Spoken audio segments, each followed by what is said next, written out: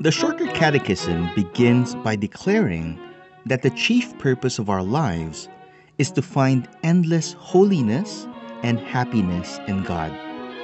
Hello, this is Pastor James.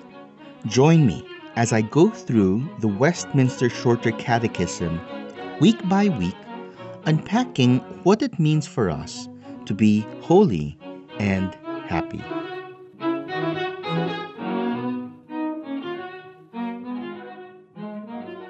The opening verses of Psalm 29 declare and demonstrate how God's worshippers ought to praise Him.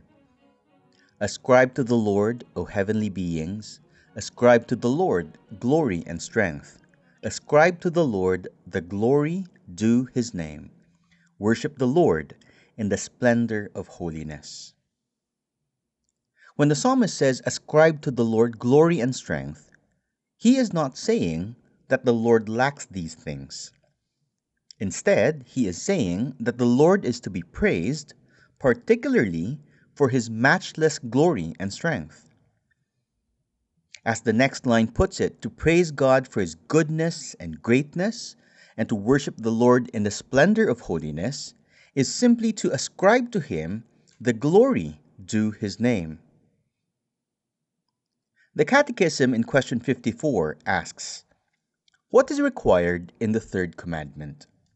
Answer: the third commandment requires the holy and reverent use of God's names, titles, attributes, ordinances, word, and works.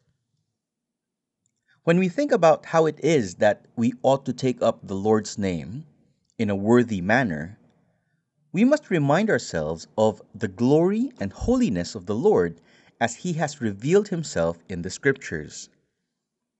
This will help us to be mindful of the glory that is due to God's name. As Asians, we understand well what it is like to live in an honor-based society. We must always act and speak in a manner that is honorable, dignified, and that does not bring shame to our family's good name. I recall my parents sitting us down as children and instructing us on how we ought to act in public so as to demonstrate that we have been taught good manners and morals. The reason that they did this was both to protect our reputation as children as well as their reputation as parents.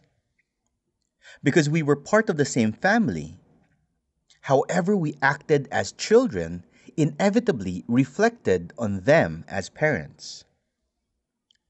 Similarly, to faithfully observe the third commandment is to be mindful of who God is as He has revealed Himself in the Bible, who He is to us, and who we are in relation to Him. How we conduct ourselves as Christians reflects on the God whom we claim we worship. As our chief end is to glorify God and to enjoy Him forever, it is important for us to know our identity as God's children. We are part of His family, and we are His representatives in the world, having been given His name and being indwelt by His Holy Spirit.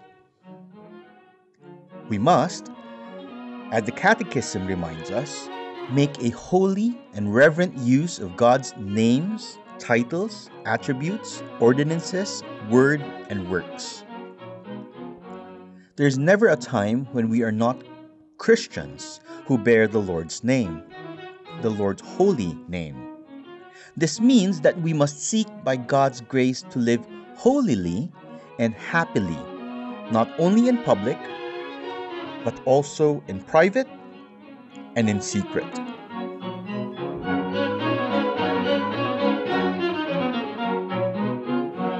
This program was brought to you by Pilgrim Community Church, a confessional Presbyterian church that meets in Cubao, Quezon City.